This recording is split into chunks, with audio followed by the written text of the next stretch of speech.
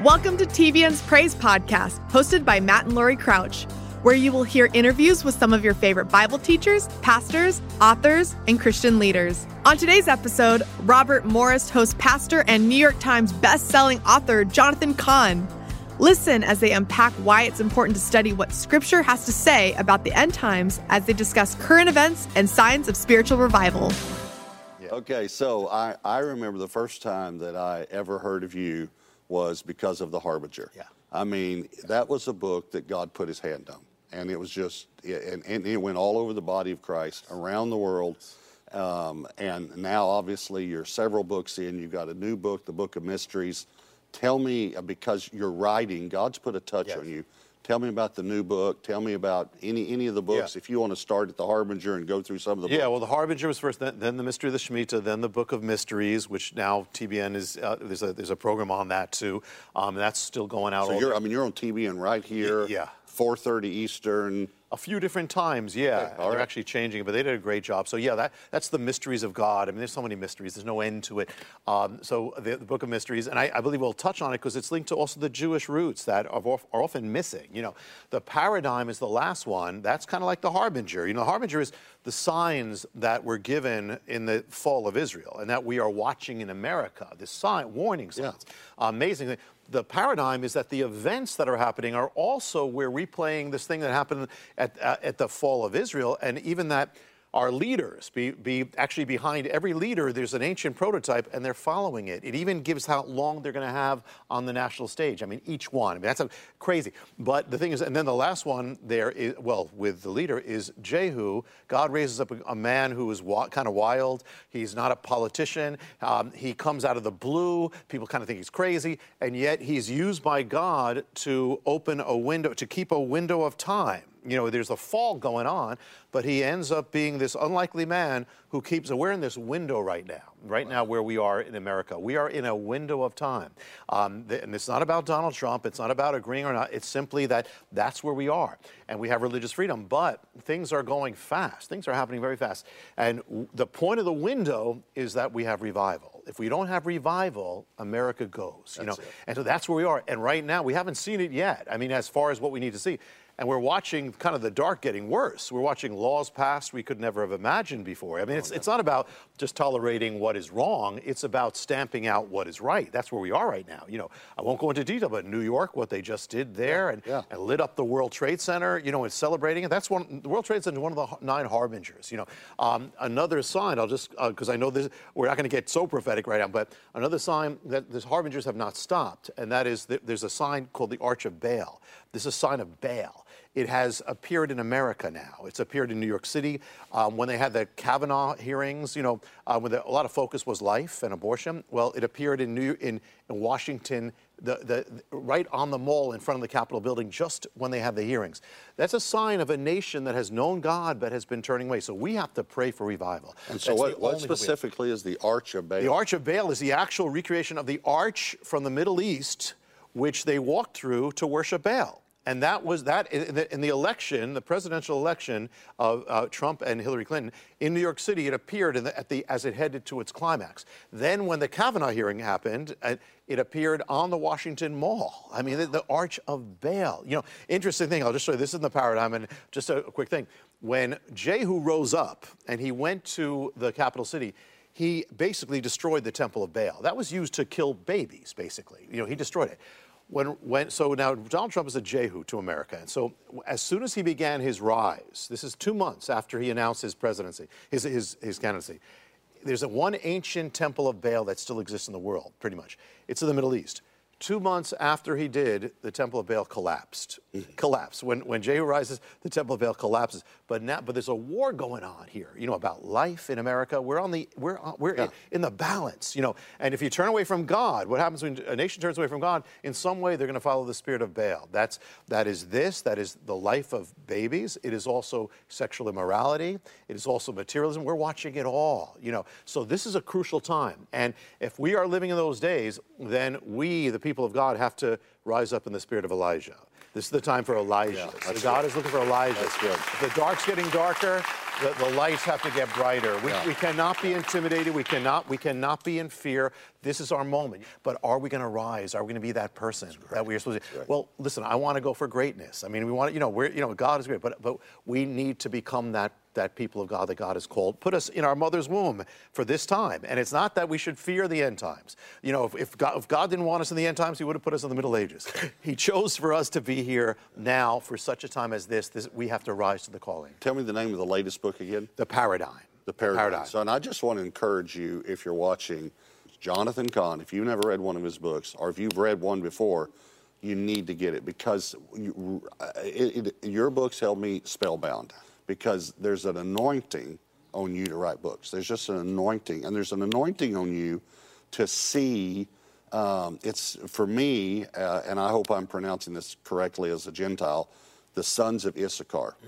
But it says that they knew the times and they knew what Israel should do. Yes. And Israel, obviously, there's the nation of Israel, and we're grafted in, so I don't believe in replacement theology, but I do believe it could be a type of the church or a type of God's people. So what the sons of Issachar did was they understood the times, and they understood what the people of God should do during those times. That's right. And I think that anointing is on you. I've not seen that anointing on any man in our day as I've seen it on you. And I'm not comparing you to others. I'm commending you. I just want you to know that. By God's grace. So I would encourage that. But I have a question for you.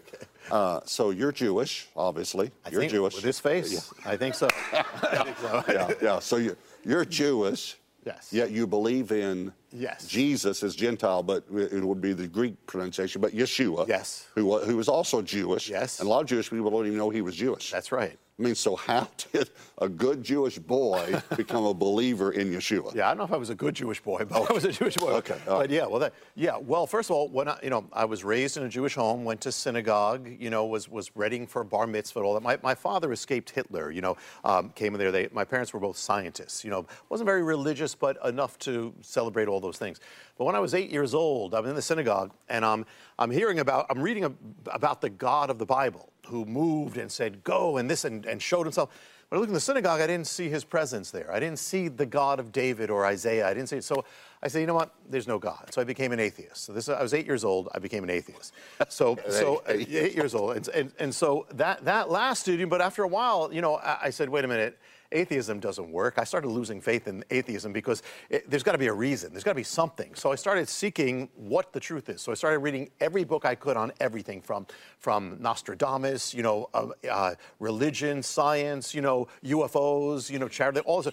And one day, I'm about 12 years old, 13. I pick up a book. I thought it was a UFO book. I thought it was, but it looked like it. They made that book that year look like it, and God fooled me because it was The Late Great Planet Earth by Hal Lindsey.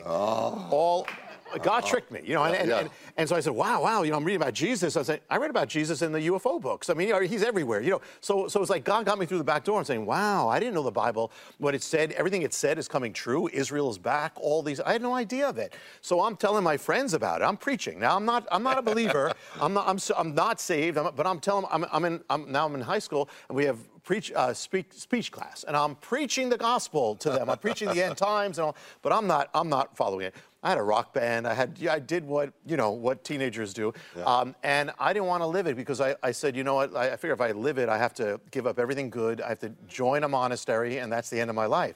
So I made a deal with God. I said, God, if you give me a long life, I'll accept you when I'm on my deathbed. That was the thing.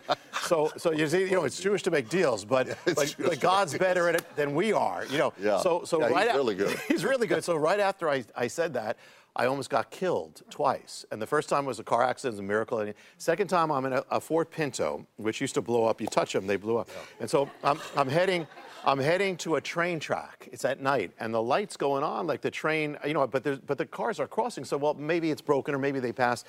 I said, let me check. So I go up, I look, and I see a light. It's the train, But I don't realize there's no protection, and it's on an angle. It's a bumpy road. I didn't know where I was. I was in the path of the train. Wow. So I'm waiting for that. But I said, you know what? Maybe I'm too close. So let me just try to back up. But now there's headlights in back of me. I said, okay, well, just back. So I back up just about a foot. But I thought I'm just being safe.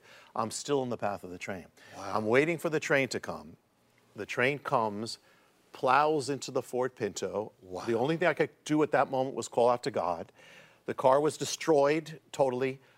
I didn't get a scratch. I said, Lord, can we renegotiate? And so I said, here's a new deal. I said, I'll accept you when I turn 20. Just I wanted anything I could get. Just a few more years? I said, just don't kill me until then, okay? So on my 20th birthday, which is about 8 months away, my 20th birthday, I didn't know how to get saved. I didn't know. I mean, I was listening to Christian television, Christian radio.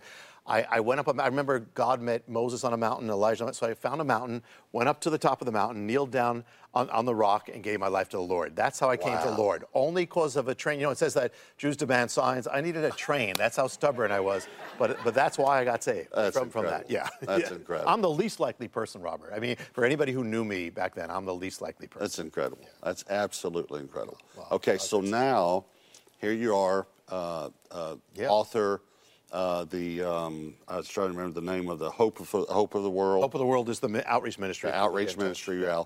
And then Beth Israel. Beth Israel is the congregation at the Jerusalem Center in anybody. If you guys are ever in Wayne, New Jersey, right outside New York City, we're there Friday night, Sunday morning. So it's Jew and Gentile. We're talking about it today. Jew and Gentile, one in Messiah. You know, and we celebrate the holidays. You know, but celebrate Jesus, Yeshua. Yeah. So that's what I was going to ask you about. So it seems like no other time in history have Jews and Gentiles come together like they are now. Like you talk about living in biblical times. Yes. I mean, in the last 20 years, 40 years, it's more than ever. What do you think about that? That's right. Totally. I mean, we are seeing things that generations of Christians prayed for. I mean, and it's all part. It's a prophetic thing because see, for 2,000 years ago, if we were back in Bible times, those Bible times, it would have been together. It was all all the first believers were Jewish, and then it was Jew and Gentile, and they called them Yeshua. And the biggest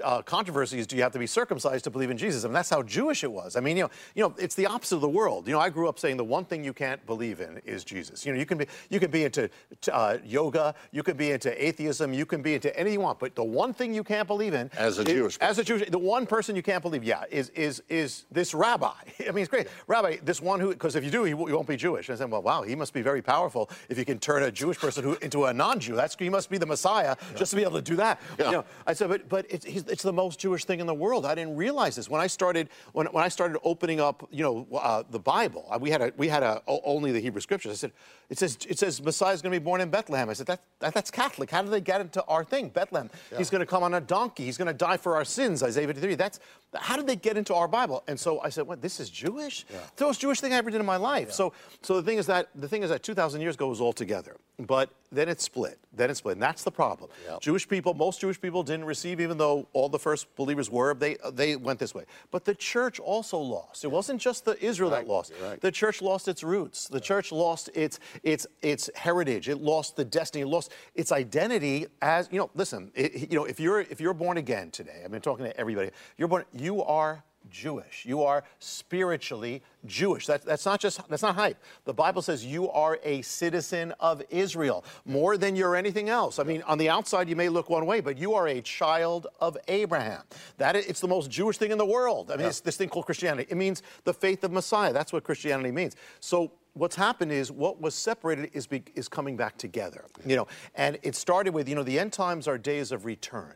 And so first thing the Bible says the Jewish people are going to return to Israel. So they've returned to Israel, just like it says. It says they're going to return to Jerusalem. So they return to Jerusalem. It says they're going to return to him. Jesus said, I'm not coming again, guys, until you, Jewish people, say, Baruch haba b'Hashem Adonai, blessed is he who comes in the name of the Lord.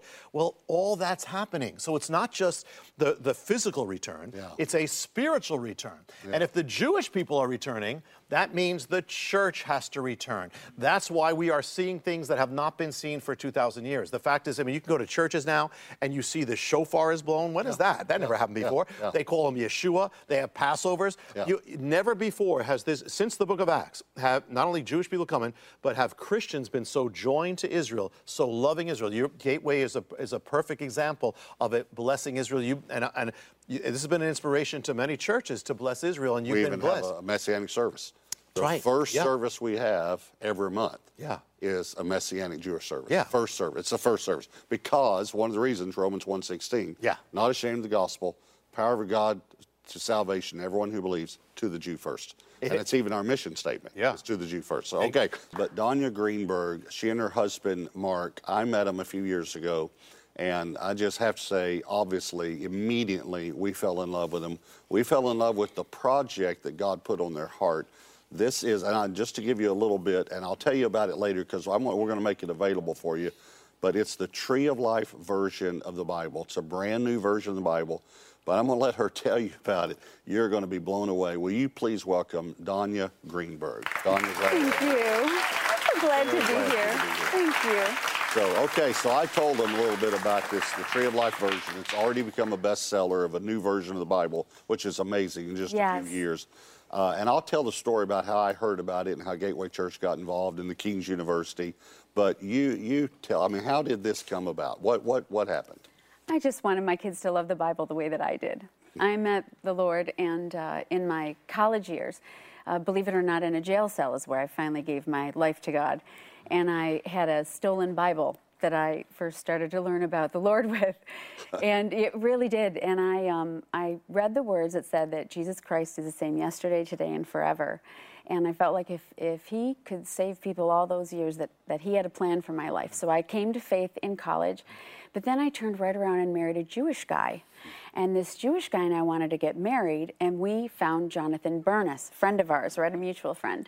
And when we began to really look at the Jewish roots of our faith, and my husband is a Messianic rabbi, I began to learn about how to study the Bible. But then when my child came home from school and said, "Mom, why do the Jews hate Jesus?" I stopped, like in my tracks, and I was like, okay, we have a problem. And what I realized is that what my children were hearing, their dad preach Messiah Yeshua, like Messianic rabbis do, right, on the pulpit, was not what he was reading on the page. And children, if they read it on the page, they think it in their mind. So we were creating a disparity. So I got my little tin cup out, and I went to all my Messianic friends one by one and said, would you please help us create a Bible for children? And now 10 years later, there's a Messianic Jewish translation of the Bible with Jews and Christians together. And that's the key thing. You started out for children, but it was so for Jewish people to be able to read the scriptures translated by Jewish people. That's right, Jewish believers in Messiah Yeshua. And translate is the word because we believe the Bible is inerrant, we believe the Bible is inspired and infallible. Right. But what we mean by that is the original language, was the original versions, the original was inspired. That's why we have different versions. I've had people say before, well, Pastor Robert, why do you read from different versions? Because they are translations. And so there was no translation. There wasn't. By Jewish scholars. In other words, it was called Jesus because King James and because the Greeks called that was his name. Even James the disciple, which I named one of my sons James, and then found out later that he was actually Jacob. That's right. And it really disappointed my son that his name wasn't really in the Bible, that King James just put wanted his own name in the Bible. Okay, but so for your children reading the Bible, they were reading about Mary, not Miriam. They were reading about James, not Jacob. And so this is kind of what happened. And you got all these Jewish scholars together. Yeah, 32 of them, 32 believe it or not. Yeah. Jewish scholars to translate the scripture from a Jewish standpoint. Yet it is a translation of the scripture. It's from the original documents. From the Masoretic text, and the 27 Nessalon of the Greek. And so when we went back and did this Bible, so my dream was all I wanted to do was let's just use Messiah Yeshua instead of the words Jesus Christ, so that my kids would understand. Sure. But then as we started the journey, I found out that Christian Bibles have a different order to the books, and the original Jewish order actually ends in Chronicles, not in Malachi. And when I realized that when you end in Malachi, it ends with the words "or utter destruction," which is like a hard way to get Jewish people to read the Bible, just for the record. But when you restore the Jewish order of the books to the end of 2 Chronicles, the promise of God is amazing because it's actually King Cyrus that welcomes the Jews, right, to rebuild their temple and to let them go up and worship God. And that's the miracle of this translation. This is the first time in 2,000 years that Jewish believers in Messiah Yeshua got to the place of theological advancement alongside their Christian brothers to create a biblical text together, unified as one one voice. And that's really a miraculous answer to the things that Jonathan's been bringing up the whole show. Yeah, it's fantastic. And the way I heard about it was I was serving on the board of the King's University, Yes. the university that Dr. Jack Hayford founded. And I just spent a day with Pastor Jack just a few weeks ago. And anyway, he heard about it. And one of the things I think that the way he heard about it was that y'all were asking the King's University to be like an endorsing university for the version. Right. But in the process, somewhere along the line, it came that you still needed about $250,000 to complete the manuscript. And so he felt strong. Pastor Jack has just done this a long time. I just want to try to go to my friends now, take my tin cup like you did, and see if we can do that. So he came to the board, and he said, I'd like for the King's University to do it, but I don't want anyone here. You don't have to do it. We don't have to do a money project. I just feel like I could call some people. Well, when he said that, I thought, well, we want to be a part at Gateway Church, you know. Praise God. So I went back to the elders, and here's the elders, and we're all Gentiles, but the elder, well, we're through faith. Right. We got grafted in. We got Amen. grafted in. That's But right. by birth, Gentile. By second birth, Jewish. Okay. Yes. So, but our elders said, well, man, what a blessing to be able to get involved in this. Let's just do the whole thing. That was And amazing. so Gateway Church, yeah, we just donated the last $250,000 that you needed to be able to get involved in this. And I can remember when I got a copy, and you gave it to me personally, when I got a copy of it, I started reading, and I couldn't put it down. It's like, you know, I've read this before. Right? I recognize this. Right? But I didn't think about it in that way. That's right. So it's phenomenal. It's a great way to Phenomenal. say it. It's a great way to say it. When you guys invited, you know, when Pastor Jack invited me to share with him my heart, it was because I knew I had one of those Esther moments. I can remember it like it was yesterday. I've been asking the Lord, what do I do? We got the New Testament done, but we had no money to do the Old Testament. And by now, I've got the whole communities excited. And every conference I went to, so Danya, when are you going to finish the Bible? So when's the Bible going to get done? And I'm smiling, and there's like a lot left to do. And I wasn't sure what to do, so I prayed about it. I went to see Rabbi Dan Juster, a friend of yours, a friend of mine. We hope you're enjoying the Praise Podcast. We'll get back to the interview soon. And I said, Rabbi Dan, I said, I believe I really need to reach out. And he said, well, you might want to talk to Pastor Jack. And I'd never, gotten to know Pastor Jack. So when I went, so he got me an appointment. That's all he did was crack the door open and get me an appointment. I had a 15-minute slot with Pastor Jack. I brought him the New Covenant. I sat across from him at his desk in his office.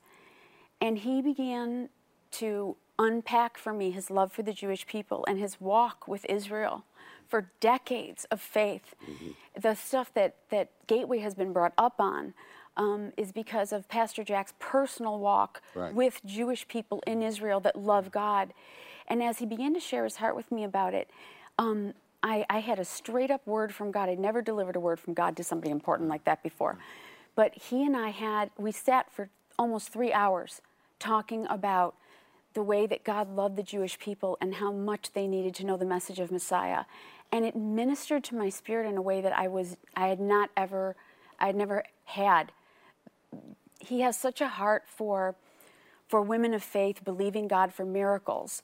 And that's what we have to be able to tell moms today, the people watching today, is that we're believing God for a miracle in this country. We need a miraculous return to the Bible in our generation. Yes. Yep. We need revival that starts in the hearts of the mothers who are concerned about their children. And that's the whole reason the Bible Society started. But now, a decade in, we have important messages to tell our children that are getting drowned out by virtual reality, when there's a real reality, a real kingdom that's taking place. And we need to alert our children about that today. And that's why this is such a miraculous product. And it's the Bible does it. I started exactly a series last spring called More Than Words. Yes. And went into the Bible and how important the Bible is. And I actually said the next attack you're going to see in our country will be against the Bible. And That's the right. reason is because we don't have to discuss issues anymore. If they can just discredit this as just a book, a book of literature instead of God's Word. That's right. And just a few weeks after I said that, GQ magazine comes out and list the top 20 books, best-selling books of all time you don't need to read, and they put the Bible on the list. Now think about that. Of course, to me, I thought it was kind of a joke. If you're trying to figure out which book to read, why would you read a fashion magazine? I mean, what made them experts on which books? Exactly. You know, I mean, it was crazy, but it's an attack against the Bible. So here, Jonathan, you're sitting here. You're a Messianic rabbi. You're an author. I'm going to say this, and you'll understand how I'm saying it. You're known really as a leader around the world, and that's something God does. That's not something you or I feel proud about. We just know God gives us a platform to use it. So from the platform God's given you, I mean, what do you think about the Tree of Life version of the Bible and this process of, you know, Jewish translation? Well, it's crucial.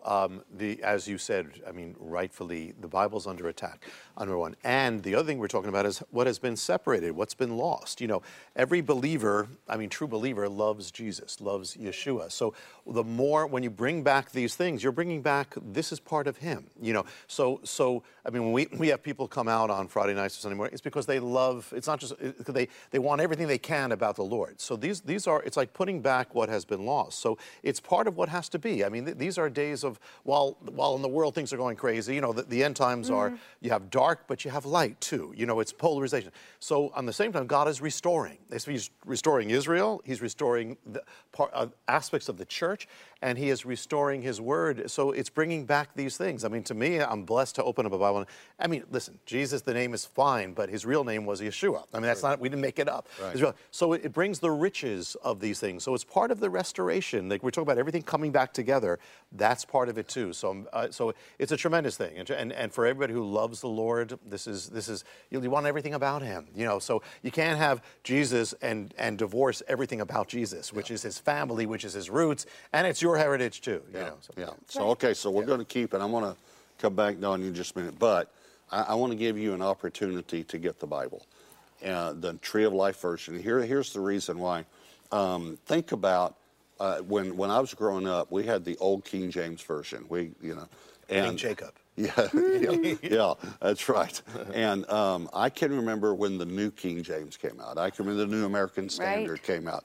I remember when the New Living Translation, and the Living Bible was almost the same burden that you had. He wanted to be able to read his Bible to the children, to his children. So he never even thought it would, be produced as a Bible. He just wanted his children to learn the Bible. And so you had the Living Bible and then the New Living Bible. And the Living Bible is a paraphrase, but the New Living then became a translation. Which means we go back to the original. Okay. But I remember when that came out. I remember when the Message came out. But it was, what's exciting is to read a new version of the Bible, because here's what I think we do sometimes. When we open up our Bible to read and we start reading something, our mind says, I've read this before. Fills in the blanks. And if we're not careful, we start thinking about, I need to pick up those clothes from the dry cleaners because they've been there 7 weeks now. And I keep forgetting, and I need to get the oil change. It's been 27,000 miles, not 5,000 miles. And our mind wanders, but we're still reading. And we close our Bible, go to sleep, and don't have the slightest idea what we just read. But when we get a new version, to me, it captivates me. That's what the Tree of Life version did for me. We talk about how God uses people. Jonathan, you talked about Jehu. Don, you talked about Cyrus. I even thought about Cyrus, how 150 years before, Isaiah prophesies about Cyrus and says, my shepherd. And something that a lot of people don't know is Cyrus, when he was born, there was a prophecy that he would overthrow his grandfather. And so his grandfather actually ordered for him to be killed. So his parents take him out, and they meet a shepherd and his wife who had a stillborn baby. They actually switch babies. They take this stillborn baby back and say, look, this is Cyrus. He's dead. And Cyrus was raised by a shepherd and his wife for the first 10 years of his life. The grandfather felt so bad about it that when he just mourns for 10 years, that on his 10th birthday, they said, listen, he's still alive. So they bring him back. And so then Cyrus does become the king then, Persia. He then takes over Babylon, where the children of Israel are held captive. But they literally open the scriptures and show him his name in Isaiah that was written 150 years before, what he would do for the Jewish people. But here's what's amazing. God says, Cyrus, my shepherd. Wow. And that's what got him, because he realized God knew him. God knew that he had been raised by shepherds the first 10 years of his life. That's right. And he then comes back. And what I wanted to say about this is that even though here Israel was going through a time of exile, really disciplined from the Lord for 70 years, yet God was working behind the scenes with Jehu one time, with Cyrus another time, many, many times. That's right. He's still working behind the scenes. And what I want to say to you is, no matter what you're going through right now, and even if you think you're going through a time of discipline or that you dug a hole for yourself, God's still working. He's still got a plan. And that's why I want you to get the Tree of Life version, and that's why I want you to get in Scripture. So, Danya, tell us some more. Amen. Well, I'm amazed that this is a wonderful connection to what you just said. I just want to read the end of 2 Chronicles to you because it's so inspiring. It says, "Now in the first year of King Cyrus of Persia, fulfilling the word of Adonai by the mouth of Jeremiah." Jeremiah was the last prophet spoken of in the Old Testament. That's the part I love to remember. "Adonai stirred up the spirit of King Cyrus of Persia so that he sent a proclamation throughout all his kingdom and also put it in writing, saying, 'Thus says King Cyrus of Persia, Adonai, the God of heaven, has given me all the kingdoms of the earth. He's appointed me to build him a house in Jerusalem, which is in Judah. Whoever among you of all his people may go up, and may Adonai his God be with him.'" So the children of Israel returning to be able to go and worship God again is amazing. But when you realize that the promise of the new covenant was given to Jeremiah, the last prophet spoken of, when you return the Jewish order to the canon of Scripture, you're returning the new covenant promise to the last thing the Jews remember. And so they're looking for Messiah to come, because that's where it says, "They will all come to know me," in Jeremiah 31. Absolutely fantastic. It's just And the best news. I just want to tell you again, I love your zeal for the Lord, and I love your zeal for the Word of God, and your zeal for the next generation. We have to teach our children the Bible. We do. It's the only thing that's going to last. That's the only thing that changes lives. I mean, I want to, when I preach, I like to use humor because I want people to listen to me. Right. You know, our motto in our children's ministry is have fun and learn about God. That's right. And because if they're not having fun, they're not learning about God. Yeah. And someone asked me a while back, so what's your motto for, big church, adult church? I said it's the same thing. Have fun and learn about God. He calls us children. Because if they're not having fun, they're children. not learning about God. So yes, I like to present messages in a humorous way. But if I don't fill my messages with the Word of God, nothing's going to happen. That's right. No change is going to come about. That's exactly right. That's exactly right.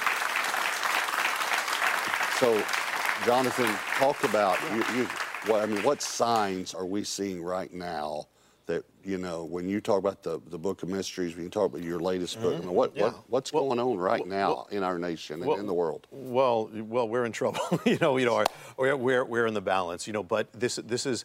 It's good and bad. I mean, you see the bad increase, but God will always bring revival. God's never finished. God's never out of ideas. With Jehu, whether it's Cyrus, never finished.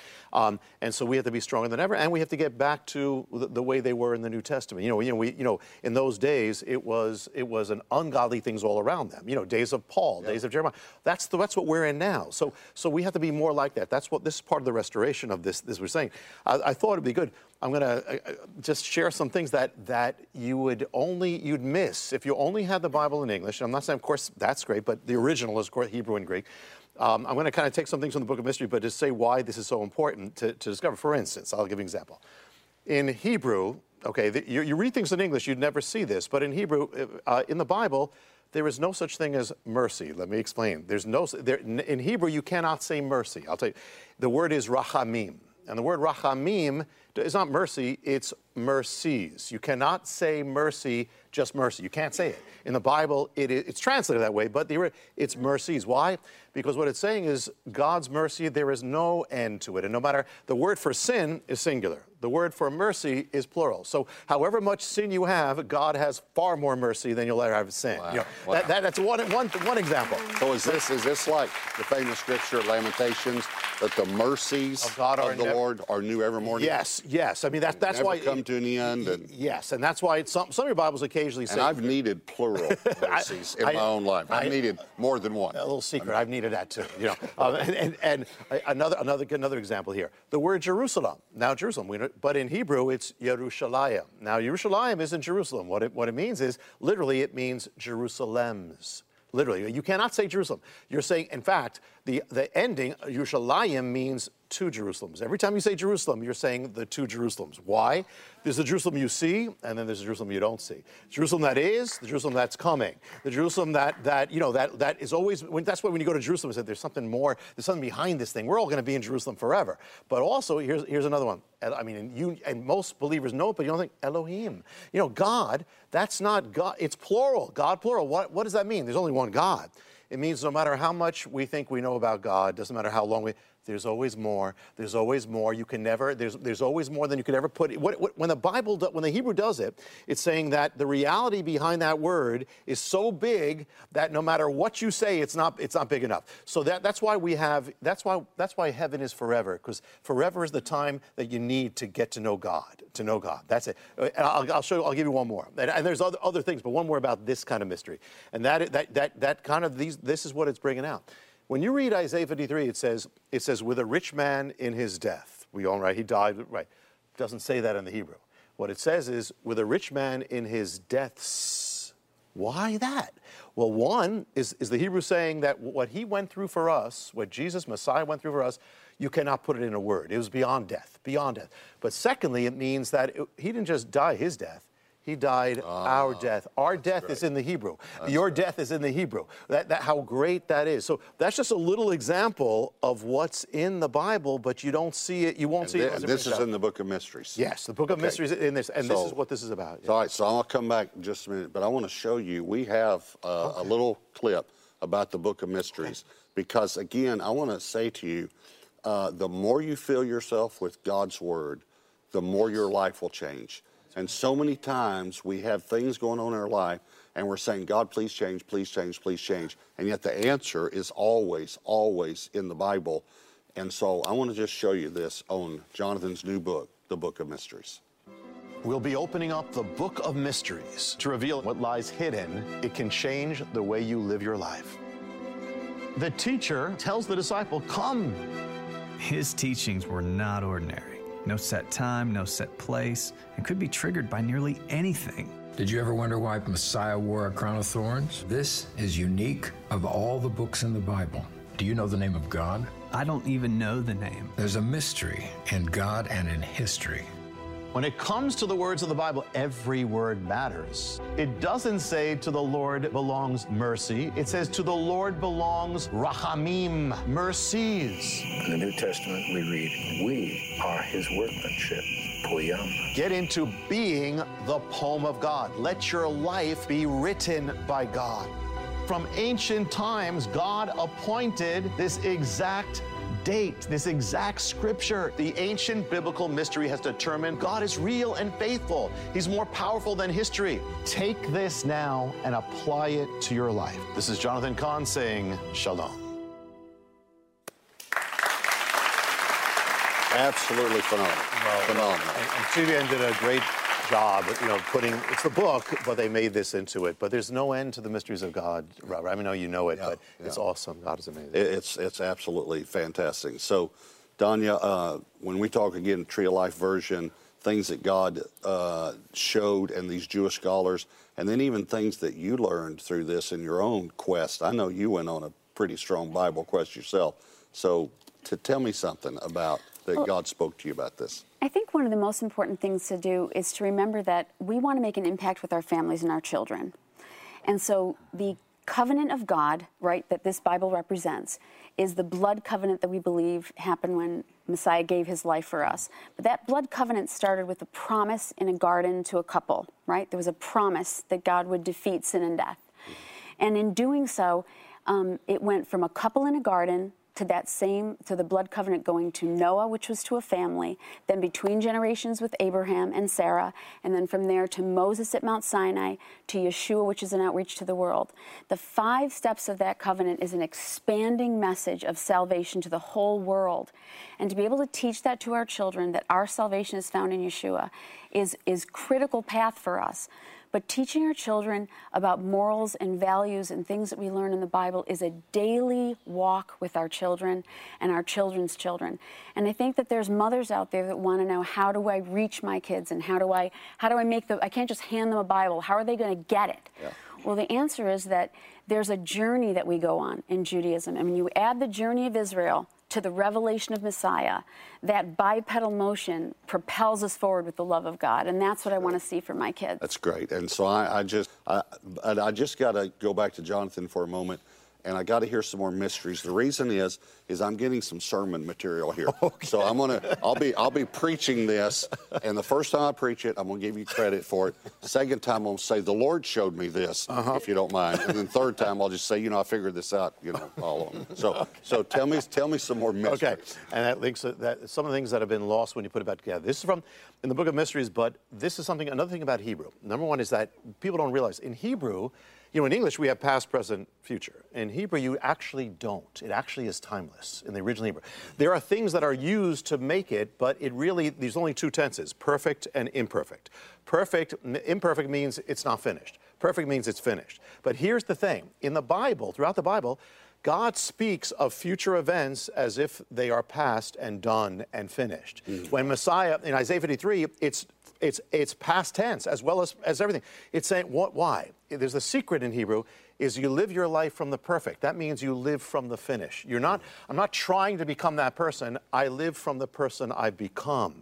I live from the end. I don't live from earth to heaven. I live from heaven to earth. Right. I live from the secret of living. I fight my battle. It is already won. Everything is from the finish. It's all perfect. But one thing I want to share also, that is that, people don't realize in the Bible, God gives these holy days. And the holy days are not just for Israel, because they speak about Messiah. But I'm going to just tell you one, and that is this. There's one day in the Hebrew Bible, in what God established, and that is that it's the day that ended the winter. It says spring has come, new life has come, the winter is over. The day was called, it was called the day of the Reshit, or the first fruit. And it happened at a certain time in the middle of Passover. And on that day, it's saying the first fruit is lifted up, it said new life, the winter is over. People don't realize that is the exact day that Messiah rose as the first fruit, the resurrection on the Hebrew day. God, Jesus did everything on Hebrew days, but he rose saying the winter is over in your life, that all that's over. But something more, the word Reshit, which means first fruit, he's the first. The first word of the Bible is Bereshit, in the beginning. It also means beginning. And so when they translate, the rabbis translated Reshit into Greek, they came up with the word Genesis. So what that means is, Jesus, the day he rose, he chose to rise, was called the day of Genesis. It's the new Genesis. It's the new beginning. So it means that no matter what has been, it's the power that everything is new. He is our Genesis. He's our Reshit. He's our first fruit. All things are new. That's just a little. Thank you for listening to this episode of TBN's Praise Podcast. If you enjoyed today's interview, be sure to subscribe to the podcast, share it with a friend, and consider leaving a review. We look forward to having you join us back here next week.